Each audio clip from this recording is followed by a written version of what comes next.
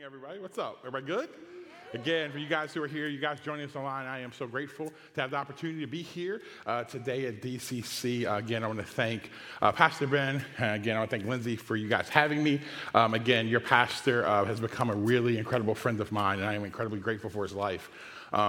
Me and Ben think a lot alike, okay? And so if you know me and Ben, we have conversations. We plan on hanging out an hour. It's never an hour, right? And so we have this thing now where we hang out about 9 o'clock at night, and it's about 1 o'clock at night. Lindsay's calling saying, hey, where are you? And so he's like, no, I'm with Adrian, all right? So it's all good. And so, but yeah, but again, it's just, he has my ability to be able to sit there and process and talk to him. It's been one of the incredible blessings, especially in the midst of this crazy time that we're living in. This is my second time actually preaching live or in front of people in 4 months. Last week was my first time. I was in Augusta, Georgia.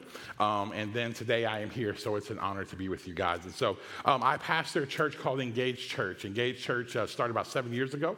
It was 18 of us, and we are a church that's ethnically split right down the middle. We are 45% white, 45% black, 10% other ethnicities, right? So, I mean, in our church, I say it, we have Make America Great Again.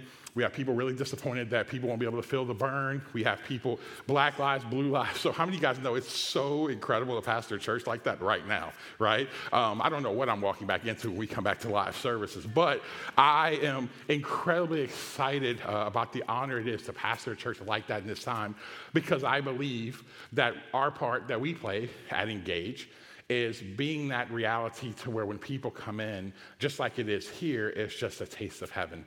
Because I believe when you go to heaven, there's not going to be all these different segmented groups of people, but we're going to be God's people gathering together. And so I believe that this time, this hour that we're living in is one of the greatest times that you could ever be alive. It's one of the greatest times I think it could be as Jesus followers on this planet. Why? It's because, let me tell you this, to see God move in this moment is going to take an absolute move of his spirit for that to happen. But I believe it absolutely is going to happen. So as a lot of people are doom and gloom, I am not.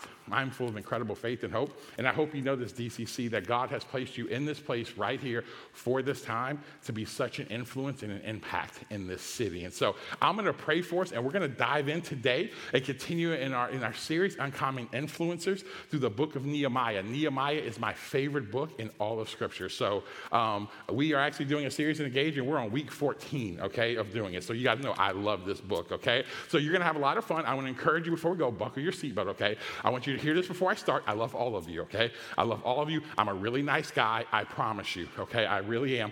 But what I want to make us come to a place is this. We're going to talk today on this issue of justice. We're going to talk on this issue of justice. And I know when I say that word justice, that becomes a trigger word for some people, okay? That becomes a trigger word. So all of a sudden now you're panicking. Oh my God, this black dude's on stage about to talk about justice. What's about to happen? Or for some of you, you're super excited. Yes, social justice. Let me just tell you, I'm probably going to offend everybody today, okay? But I love you, so let's pray. God, we thank you so much for who you are. God, I thank you for these incredible people here. God, help us in this time that we have. God, we thank you more than anything else that we would understand that justice matters to you. That justice matters to you. God, help us open our hearts to actually hear what actually biblical justice is. Not what a political party says it is, not what our fear says it's not, but what does your Bible say about justice? We love you, we honor you, and we thank you. It's in the wonderful name of Jesus we pray. Amen.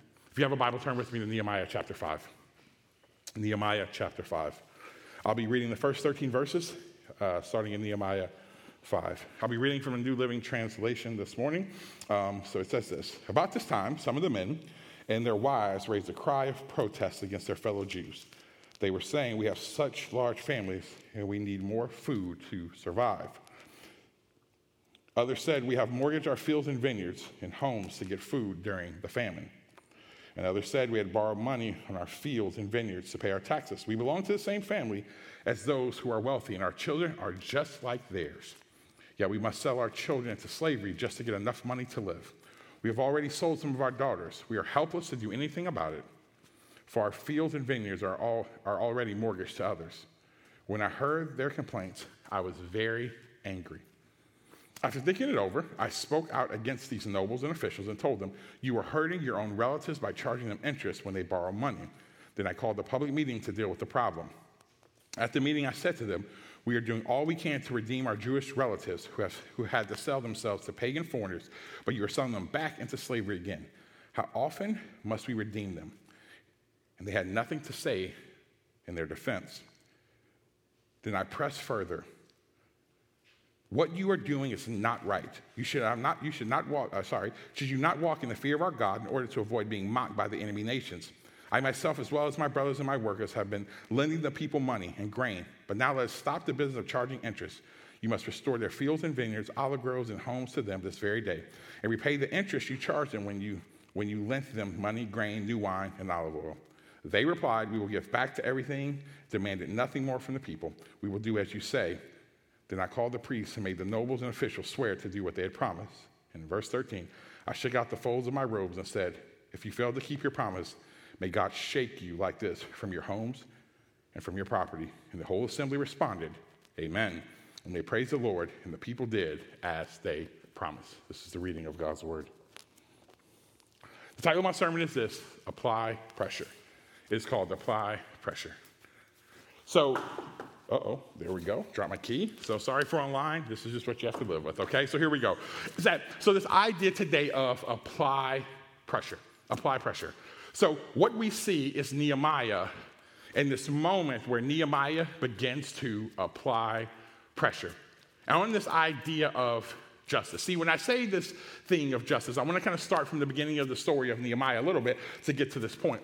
Because as we know, if you've been in part of this series, is that Nehemiah was a man who was not born in Israel. He was a man who was born into slavery. And Nehemiah served as a cupbearer to the king. And matter of fact, while he was in Susa, the king's summer home, he gets this word. God impacts his heart. He hears old news in a new way.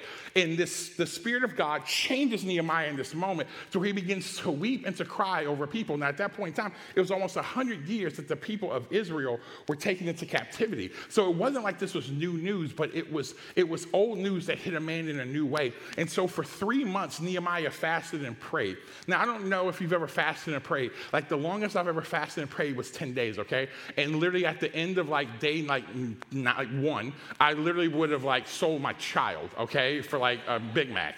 But here's the thing. So just imagine for 3 months you fast and you pray. And he gets a hold of God's heart, and we know the story where God does a miraculous thing through the king, and he sends him. And what we see in chapter 4 from last week is that Nehemiah, they're building a wall, but there's opposition, right? Sanballat and Tobiah. You're going to hear more about them, all right? They were like pre-internet trolls, okay? And so these pre-internet trolls are coming at him. And now today what we see is that Nehemiah was not only facing opposition from outside, but he began to face opposition from within. He was facing opposition from within because the people of Israel were treating other countrymen in an unjust manner. That they were violating the Levitical law by charging interest. See, not only was there this spiritual famine in the land, but there was an economic recession that was happening. And these people were in debt, so much so they had to sell their own family members into slavery. And Nehemiah hears that. And he sits there and he cannot not respond because he sees justice not happening among the people. See, when I say this word justice, what does it make you think about? See, in today's heightened political culture and this world we live in with social, we say justice and everybody already has their thoughts of what justice means. Some of us right now, you say justice and all you think of is Black Lives Matter. And maybe you don't agree. And so if you don't agree, here's what you do. You dismiss justice. Or maybe you're in here, you're like, yes, you love that word justice. But your idea of justice is formed by a political ideology. It's not formed by the Word of God. But see, what we have to understand and what we're going to learn today is that justice matters to God.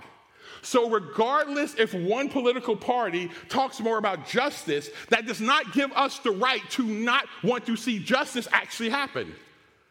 But many of us, what we're starting to realize is that we've been more in bed with our political ideologies than we've been in bed with the Word of God. that we actually love his word and what God says. And this is on both sides. For some of you, you are more steeped in this social ideology that is said by a political party than you are the word of God. And yet and still, God still cares about justice. And so here's the question for all of us in this room. What are you doing about it? Because it is very easy to hide behind political thought, to hide behind people weaponizing it and whatever.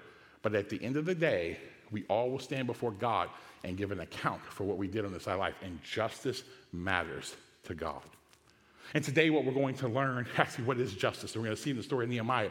Now, I could unpack biblical justice in a way and go through it, but my friends at the Bible Project, Tim Mackey had the privilege, I think Tim Mackey is one of the best Bible teachers in all of the world right now, and I've had the privilege of learning from Pastor Tim. And so the Bible Project, if you've never heard of it, it's an incredible resource. See it on YouTube. They did a phenomenal job in video on this idea of justice. So I want you to take a couple minutes to check out this quick video on this idea of justice. If you were a praying mantis, it would be socially acceptable to devour your mate. And if you're a honey badger, you have no regard for other animals. You don't care. If you're a panda with twins, it's normal to abandon one to take care of the other. But if humans do any of these things, we would call it wrong, unfair, or unjust. Yeah, why is that? Why do humans care so much about justice? Well, the Bible has a fascinating response to that question. On page 1, humans are set apart from all other creatures as the image of God. Yeah, God's representatives who rule the world by his definition of good and evil. And this identity, it's the bedrock of the Bible's view of justice. All humans are equal before God and have the right to be treated with dignity and fairness no matter who you are. And that would be nice if we all did that. But we know how the world really works. And the Bible addresses that too.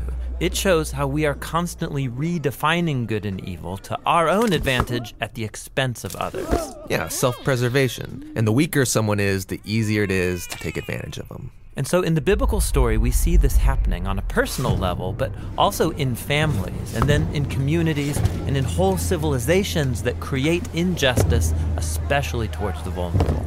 But the story doesn't end there. Out of this whole mess, God chose a man named Abraham to start a new kind of family. Specifically, Abraham was to teach his family to keep the way of the Lord by doing righteousness and justice. Yeah, doing righteousness, that's a Bible word I don't really use, but what comes to mind is being a good person. But what does that even mean, being good? The biblical Hebrew word for righteousness is tzedakah, and it's more specific. It's an ethical standard that refers to right relationships between people. It's about treating others as the image of God, with the God-given dignity they deserve. And this word justice, it's the Hebrew word mishpat. It can refer to retributive justice. Like if I steal something, I pay the consequences. Exactly. Yet most often in the Bible, mishpat refers to restorative justice. It means going a step further, actually seeking out vulnerable people who are being taken advantage of and helping them. Yeah, some people call this charity. But mishpat involves way more. It means taking steps to advocate for the vulnerable and changing social structures to prevent injustice. So justice and righteousness are about a radical, selfless way of life. Yeah, and you find this idea all over the Bible. Like here, in the book of Proverbs, what does it mean to bring about just righteousness? Open your mouth for those who can't speak for themselves. And what do these words mean for the prophets, like Jeremiah? Rescue the disadvantaged, and don't tolerate oppression or violence against the immigrant, the orphan, and the widow. And like here, look in the book of Psalms. The Lord God upholds justice for the oppressed, gives food to the hungry, and sets the prisoner free. But he thwarts the way of the wicked. Whoa, he thwarts the wicked? Yeah, in Hebrew, the word wicked is rasha. It means guilty or in the wrong. It refers to someone who mistreats another human, ignoring their dignity as an image of God. So justice and righteousness is a big deal to God. Yes, it's what Abraham's family, the Israelites, were to be all about. They ended up as immigrant slaves, being oppressed unjustly in Egypt. And so God confronted Egypt's evil, declaring them to be rasha, guilty of injustice. And so he rescued Israel. But the tragic irony of the Old Testament story is that these redeemed people went on to commit the same acts of injustice against the vulnerable. And so God sent prophets who declared Israel guilty. But they weren't the only ones. There's injustice everywhere. Yeah, some people actively perpetrate injustice. Others receive benefits or privileges from unjust social structures they take for granted. And sadly, history has shown that when the oppressed gain power, they often become oppressors themselves. So we all participate in injustice, actively or passively, even unintentionally. We're all the guilty ones. And so this is the surprising message of the biblical story. God's response to humanity's legacy of injustice is to give us a gift, the life of Jesus. He did righteousness and justice, and yet he died on behalf of the guilty. But then God declared Jesus to be the righteous one when he rose from the dead. And so now Jesus offers his life to the guilty so that they too can be declared righteous before God, not because of anything they've done, but because of what Jesus did for them. The earliest followers of Jesus experienced this righteousness from God, not just as a new status, but as a power that changed their lives and compelled them to act in surprising new ways. Yeah, if God declared someone righteous when they didn't deserve it, the only reasonable response is to go and seek righteousness and justice for others. This is a radical way of life, and it's not always convenient or easy. It's courageously making other people's problems my problems. This is what Jesus meant by loving your neighbor as yourself. It's about a lifetime commitment fueled by the words of the ancient prophet Micah. God has told you, humans, what is good, and what the Lord requires of you is to do justice, to love mercy, and to walk humbly with your God.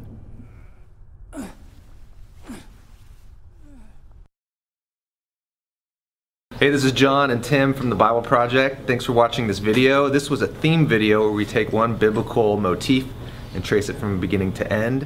We also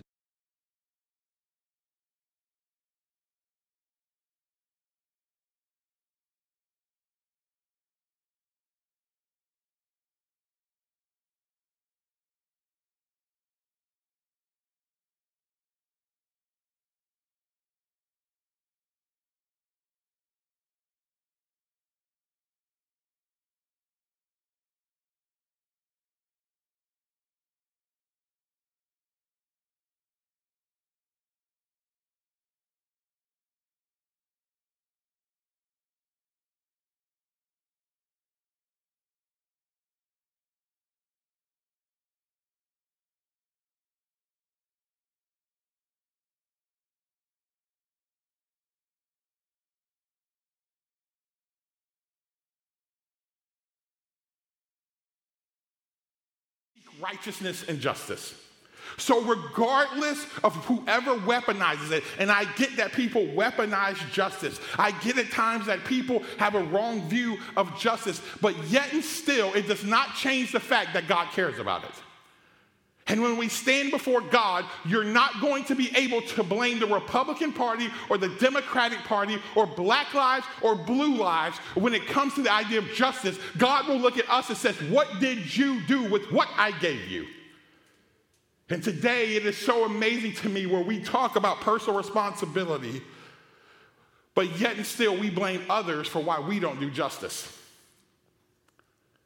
It's amazing to me how we can keep pointing to another side and say, well, if this side would begin to do justice.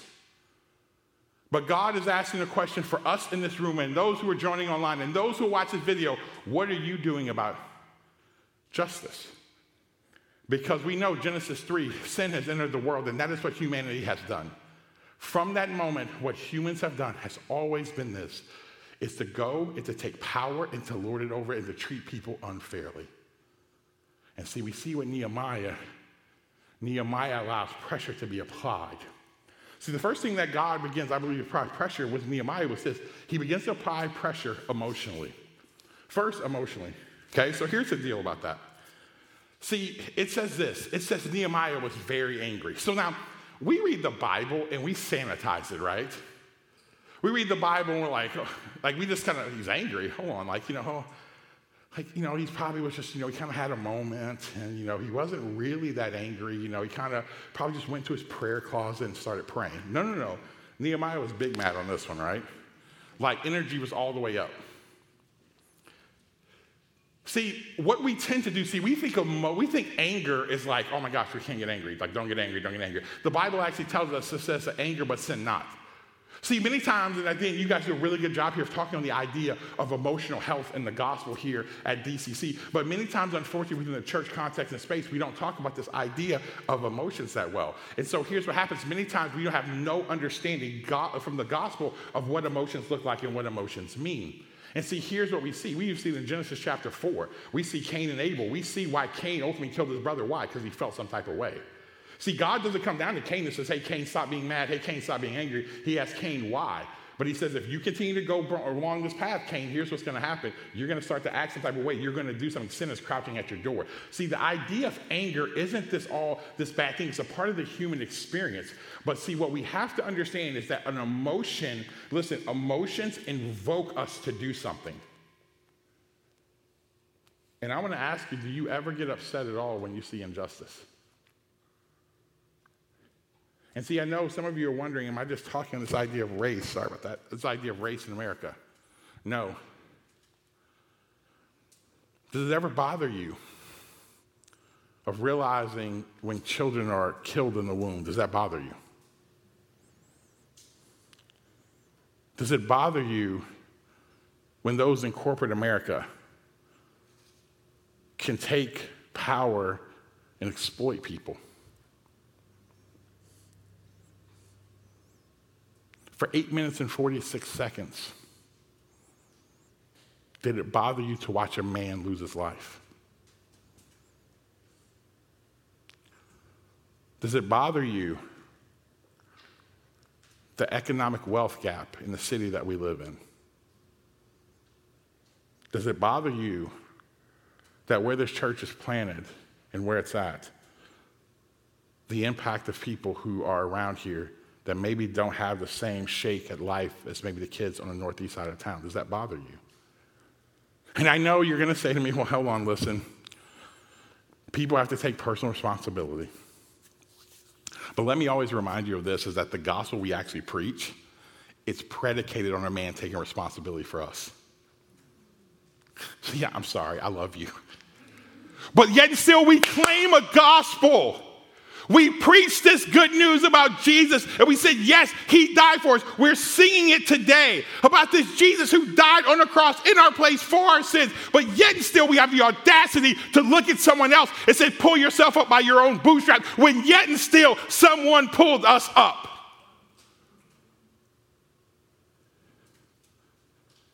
See, does it ever bother you when we say, oh, well, why don't you just care about, hey, we talk about Black Lives Matter. I know, hey, it's only very few people get killed by police officers and all this. And why are we not talking about black on black crime in Chicago? Here's my question I'm going to ask you. Does it bother you that those are image bearers of God dying regardless of their color? Where there's been a gun that has gone off in Chicago every day. Every day someone has been shot in Chicago for the last 10 years. Does it bother you? Does it grip my heart when I see kids? Does it grip your heart when kids in our own city who come from affluent places are struggling with depression, anxiety, opioid addiction? Does it bother you? But see, what we tend to do is we don't allow the Spirit of God to apply pressure on things in our lives, to apply pressure on the emotional sides of our lives. Does it bother you? See, that's what happened with Nehemiah. See, Nehemiah began to be angry, and here's why. It's because Nehemiah had a heart for those people. See, I love how John Tyson says it this way. Most people, at best, we get to empathy, at best. But it starts with sympathy and empathy. He's like, but here's the third thing that you have to get to. You eventually have to get to agony. Do you ever agonize over a people? Do you ever agonize over a situation? Do you ever have a moment that keeps you up at night, where it makes you weep and cry, where you begin to pray and you begin to seek after God? Do you ever agonize? Because that's what happened with Nehemiah. Remember, 3 months he fasted and prayed. So when they were treating the people unfairly, Nehemiah took it personally. Why? He didn't know those people prior to coming there. He didn't have this deep relationship with them, but he prayed and fasted. He got God's heart for God's people, and his heart began to break. And so let me tell you this, black, white, Latino, Asian, does not matter. They're image bearers of God. Does your heart ever break for those people? Do you allow the gospel to apply pressure emotionally, or do you hide? See, here's the next thing that happens with Nehemiah is that pressure was applied mentally. Because, see, I love what he says here. Because, again, you guys know this is Nehemiah's personal memoirs. He says this. He goes on and he says, listen, not only was he angry when he heard it, but then he began to ponder and think. See, Nehemiah just didn't sit there and say, you know what?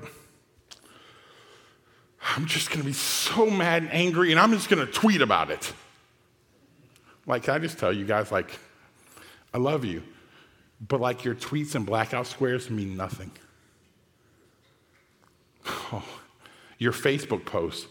Because if we don't know, like, Mark Zuckerberg's a genius, and so you know what he does? It's just an algorithm of anything you like. See, the problem with Facebook is many of y'all think that everybody thinks the way you think.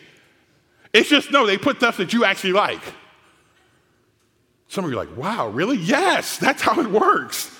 You ever notice? That's why when you start talking, I just bought a dog, which I don't know why, right? I don't know why I just bought a dog, all right?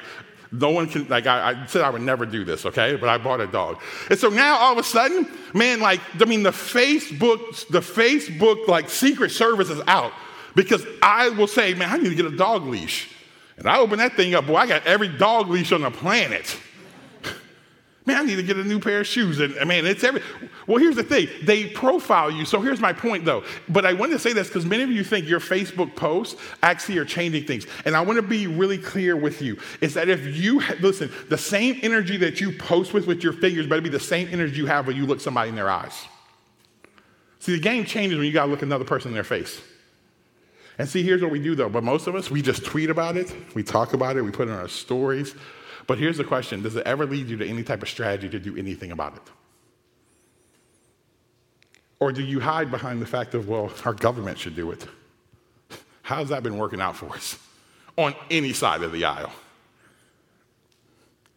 But see, Nehemiah, not only did he talk about this idea of he was angry and it was just there, but he began to put a plan in place. We see constantly through Nehemiah's life, he put plans in place. He actually took his emotion and then he put a plan in place. He began to have a strategy. And so here's the question. Do you ever think about how you can begin to have a strategy to begin to go after justice? I don't know what that may be for you. I don't know what angle that is for you. And I'm not here to say you, I know, again, I want to clarify this. As a black man standing in front of you, I'm not talking on this issue only of race in America, but I want to ask you, do you ever do anything when it comes to justice? Is there ever a plan that you have? See, that's why I love being here at DCC, because I think what you guys are doing with Hope is an amazing thing. See, Pastor Ben and I talk sometimes, and his deep desire to see this church make an impact, especially in the community he lives in. And he asked me one time, I was like, man, and a real concern, like, man, I want to make sure that people who don't look like me feel welcome when they come in here. What can I do? And see, the thing on this idea today, when we talk about building diverse spaces, we tend to want to go to, man, okay, we want everybody to sit next to each other, and we want people to come in and do this. And I never forget looking at Ben, and I said, Pastor Ben, listen, let me just tell you this, man, look, what you guys are doing with Hope School, that is one of the greatest things that you could ever do to really bring justice and really add real value to this community. People are always saying, well, I don't know what to do. You have it here. Get involved.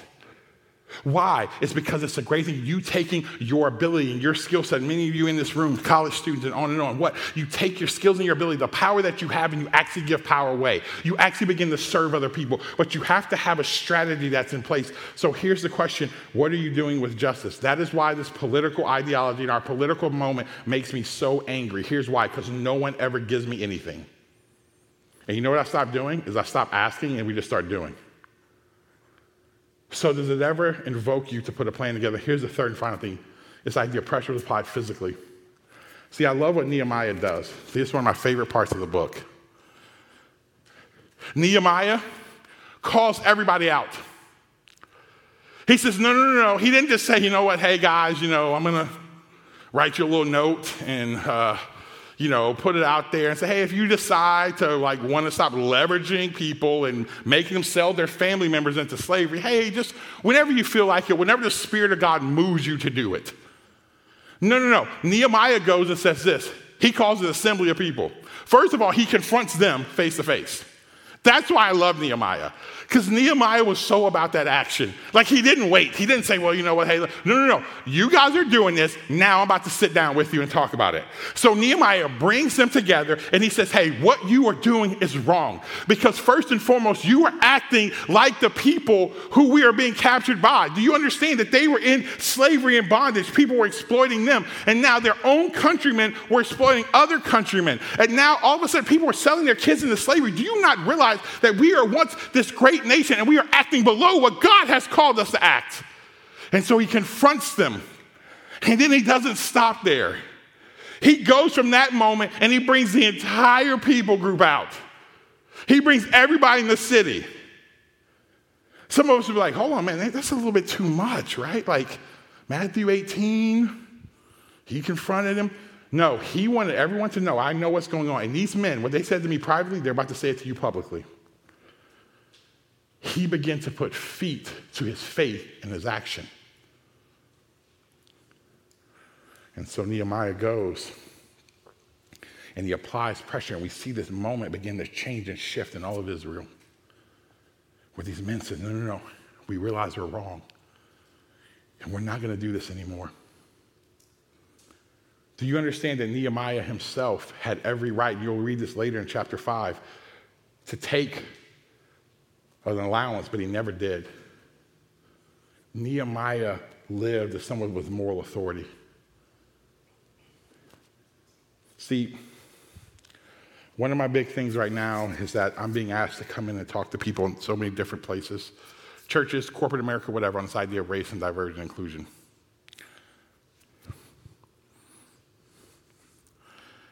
And one of my biggest issues I have right now is there are a lot of people today that they talk about things that they themselves have never lived. The internet has made people experts, and they talk well above their level of execution. But see, why Nehemiah had such power, because he had this kingdom authority behind him, because you know what he did? He actually lived it. What he was asking them to do was something he didn't do himself. Some of you are asking people to do stuff that you don't do yourself. That some of you sit on the side of a political aisle yelling, hey, I'm just going to say straight up, if these right-wing conservatives would start doing this, we could get somewhere. And here's the question. I hear a lot of people saying that, but my question, I point right back to, what in the world are you doing? Because you cannot export something that you don't have. If justice does not matter to you, if you've not lived it, if you've not been a practitioner, you can't tell someone to do something with any power and authority that will ever change. That is why our nation is where it's at. It's because there's many people talking, and all the talking heads are those who do not execute. And what I believe God wants to raise up in our moment is his people who are about justice to begin to have a voice and to begin to create action in the world to see God change. There's no greater time for God's people. Why? It's because this is at the heart of our God, of justice, of building places and spaces where people can come in and they don't have to morph to a certain thing. They can be who God's called them to be, and we can lift them up and pull them up, and it changes everything. And let me tell you this, DCC, this is not going away. Our current cultural moment is not going away. But I believe that if we're willing to jump in and get in there, God wants to do something amazing in this city. This city is so racially divided. This city is so economically divided. And God is just looking for people to say, no, I'm going to stand in the gap. No, God can use me. No, God, whatever you need from me, count me in. Or will you just keep hiding behind your political ideology? Because 2020, November is coming. Do you know that's like the day I can't stand right now? Especially the church I pastor. My whole goal is just not for people to kill each other.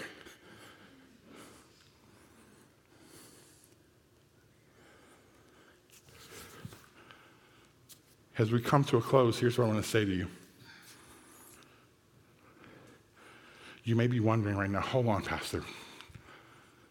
It's my rights. You're in pushing what you think on me. It's my right. I don't like what this other side of the aisle is doing. I don't like that. They're pushing what they think. And so I'm not doing that because it's my right as an American. I have the freedom to make whatever choices I want to make. But I want to remind you of the Bible, because if you're a Jesus follower, that is what your allegiance is to, not to the Constitution. I am incredibly thankful for the Constitution. And I'm saying as a black man that at one point in time it says I was 3/5 a person. But we won't go there, all right? Yeah, we will for 1 second, okay? Here's the deal. I want you guys to understand this, because here's the thing.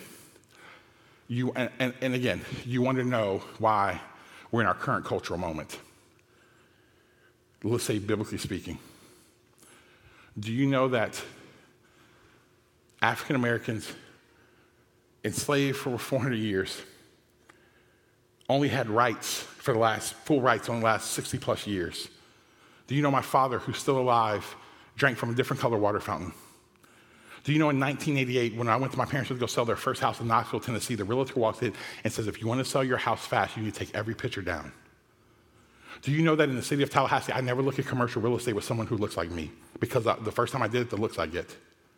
See, like we think this is, listen, we're in this place because you know why? It's because we are living in the realities of what we've birthed. That does not mean I don't love our country. That does not mean if I travel the world, I love our country. I don't want to live anywhere else. But to just be so, to not have any empathy of the fact that we're just living in the reality, it is insane. And when I watch Jesus followers have no empathy of that, because here's why, is because you're just upset because another political party unfortunately has weaponized this idea. And let me tell you, but at the end of the day, your heart should cry out. You should want to know, why are we here in this moment? And we are here because of what has happened. But I believe that God is in the midst of wanting to change it. But you say, well, that's not my problem. I didn't own slaves. I didn't participate in Jim Crow. Do you understand that in America, we have this unbelievable ability to do something that people have never done before? We think so much as these individuals. But see, when you read the gospel, Romans 5, because the one man sinned, sin fell to all of us. You may not have participated in Jim Crow. You may not participate in slavery. But some of us, we have been benefactors of it. We're the only group that thinks only as an individual world. And here's what you say, well, like, I didn't do this. That's not my problem. My rights are not to do that. But let me tell you this. I want to remind you of what Paul writes. Let's pull this up in Philippians. We got it? There we go. For being emptied of himself by taking the form of a servant, being born in the likeness of men, and being found in human form, he humbled himself by becoming obedient to death, even death on the cross.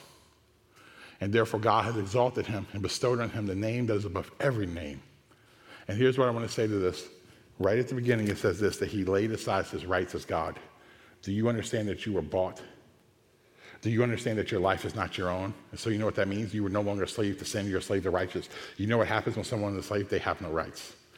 You were no longer your own. So here's what I mean. Jesus himself, God himself, who lived a perfect life, who had no sin, that on the cross, he laid aside his what? His rights as God. He didn't jump into God mode. He died. As a man, he felt the pain on the cross, that his flesh was ripped out. He was ridiculed. He was embarrassed. Shame was put upon him. He laid aside his rights as God. For what? So that we can come into God's family. And so the audacity that we have to say it's my rights when our God laid down his rights as the perfect human in order for us to come into God's family. So who am I to ever say that my life is my own, that my life is not mine? Because this models the gospel. I call to lay it down for the glory of God.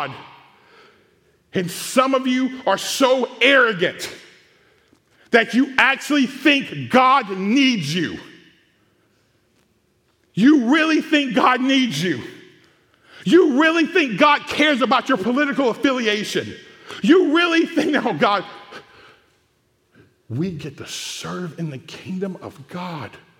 That when I die, I'm going to have to give an account for what I did with this life, and let it not be said that I voted to the left or I voted to the right, but let it be said I laid down my life for my city I live in, for my family, for the nation I live in, and let it be said in my life that this place was better because I was here and God's kingdom advanced. DCC, here's the question. Those here, those online, what are you doing about justice? Does it matter to you? Father, I thank you so much. While we're in this attitude of prayer, I don't know where you're at, but if you're in here, you're online, wherever, and you're realizing this, man, I haven't cared about justice. I really haven't. I just really haven't cared about justice. And I'm not just talking about justice ethically. I'm talking about just, man, seeing people just, those who are in the womb, who are being aborted, to, man, economic injustice. Man, seeing injustice to those of women, to see injustice. I don't ever care about it. But you're realizing right now the Spirit of God is convicting you. And you're saying, God, I want to be counted as, if that's you, I want you to do something for me. And this is going to be a bold thing for you to do. Maybe if you're watching online, is that I want you to stand to your feet. So I'm going to pray for you today. If you're saying, God, I haven't cared about justice like this. See, like there's something about response when we have these moments. God bless you. Like we should respond when the Spirit hits us. Maybe you need to respond today because maybe God's saying you want to be counted in right now because you want to go somewhere. Maybe you realize I got to do something. And you're saying, God, count me in to go do something. See, if that's you, I want you to stand to your feet. I want to pray for you today. Listen, there's something about we just don't want to hear messages that just kind of go and then we don't do anything with it. And so even if you're watching this online, wherever you're at, stand to your feet. Father, I thank you for those who are responding right now. And God, what I pray for them is simply this, is that God, you would empower them by your Spirit to go. That you would empower them to go. That God, that they would seek righteousness and justice. That Father, they wouldn't live anymore according to their own ways, but live according to you. God, we thank you because you yourself, Jesus, came to die for us. And we are now righteous because you were righteous. You came, God. We treated you in an unjust manner. And God, what an incredible King you are, Jesus, that you extended to us righteousness. God, help these people to go forth.